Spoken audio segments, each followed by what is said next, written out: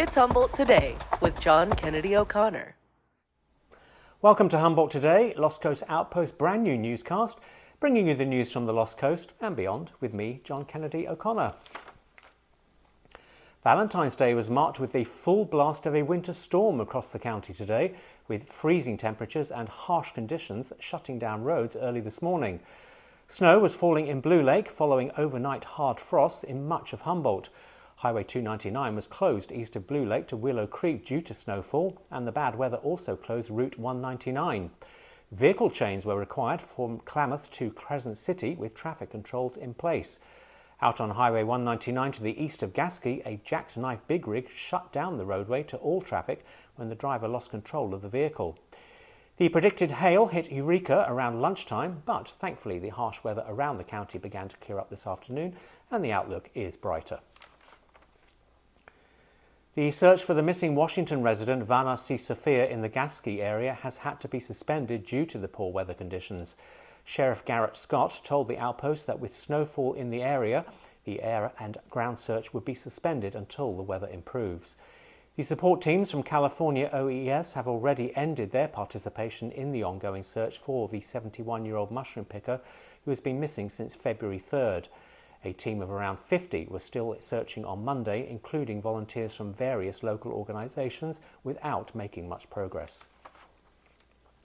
Meanwhile, the Humboldt County Sheriff's Office located the deceased remains of a man reported missing Monday. 40-year-old Kayla Pellegrini was found in the Baker Beach area of Trinidad with assistance from the US Coast Guard.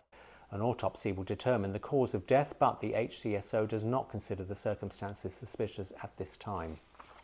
County sheriffs finally got their man Monday after 37-year-old probationer Alexander Leon evaded arrest multiple times in the Redway area. After being spotted forcing entry to a shed on Redway Drive, Leon fled to a nearby wood when sheriffs arrived and an arrest attempt was made. Leon later returned to the property and fled again to the wooded area after sheriffs produced the cuffs. This time he was apprehended by a deputy, but the fugitive broke free and escaped a second time.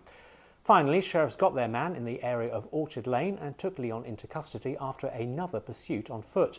Leon is reported to have had methamphetamine and drug paraphernalia on his person when finally apprehended. He is now in the Humboldt County Correctional Facility facing multiple charges. Sheriffs have also made an arrest in McKinleyville after reports of a stabbing incident on Hayes Road. 24-year-old suspect Marissa Nelson is now in custody after a 50-year-old male was found with multiple stab wounds, reportedly following an argument with Nelson. The victim is being treated at a local hospital for non-life-threatening injuries. Mad River Community Hospital administrators recently announced that the hospital will suspend all home health services beginning April due to ongoing financial struggles. Administrators say operators' costs are at an all-time high, while patient volumes have yet to return to pre-pandemic levels. Additionally, reimbursement levels have failed to keep up with inflation over the last decade. 27 employees will be affected by the service suspension, some of whom have already been laid off. Chief Executive David Neal told the Outpost that it had been an extremely difficult decision, but the hospital had no choice. Our Izzy van der Heijden has more on the challenges facing the Mad River Community Hospital on the Outpost. We're getting close to tax filing season, and student volunteers at Cal Poly Humboldt School of Business are offering free assistance for eligible community members needing help navigating the filing process. Every Wednesday between now and April 13th in the Siemens Hall, students will be helping underserved citizens file their returns. The free service is available for low to moderate income individuals, persons with disabilities, the elderly and limited English speakers. Students will be assisting in various languages, anyone with a basic tax return and income below $60,000. Appointments are required to meet the IRS certified student volunteers and can be made at humboldt.edu/VITA. The College of the Redwoods and the Humboldt Senior Resource Centre in Eureka are also providing similar free filing services. There is going to be a break from the winter weather Wednesday, but we're not into spring just yet. There is a hard frost warning in place until 9 a.m. Wednesday, so make sure your pets are indoors tonight, and you might want to bring those sensitive plants somewhere inside as well, as temperatures could be as low as 26 degrees. After the frigid morning commute Wednesday, the county average will warm up to 52 degrees with generally sunny blue skies and gentle winds.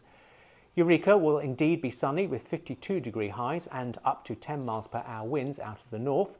Arcata will edge up to 53 degrees with 6 miles per hour breezes, and a similar outlook for Fortuna, where it may get to a dizzying 54.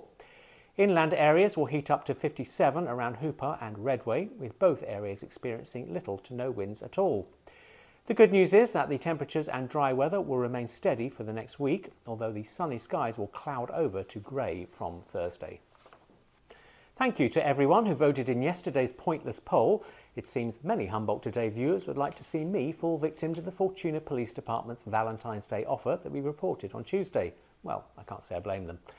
For today's poll, if you saw our Humboldt Today report yesterday on the state of California's education attainment standards as surveyed by WalletHub, today's survey report from WalletHub has California as the nation's second most sinful state after Nevada.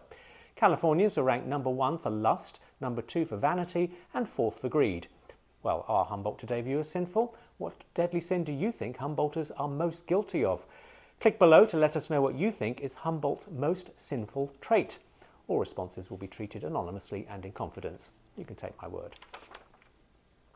Meanwhile, the sin of goat theft is back in the news, with reports that over the weekend, Charlie the goat was once again goat-napped. The beloved statue disappeared Saturday in a second abduction, but the golden-horned icon returned home early this afternoon, safe and sound. No kidding. And those are the main stories around the Lost Coast today. Check on the homepage for all the details of these stories and for more on what's happening and coming up on lostcoastoutpost.com. Join us next time for the next Humboldt Today, and don't forget to click below for today's pointless poll. Stay warm and drive carefully on the roads if you're out on the frosty conditions in the morning. Goodbye, everybody.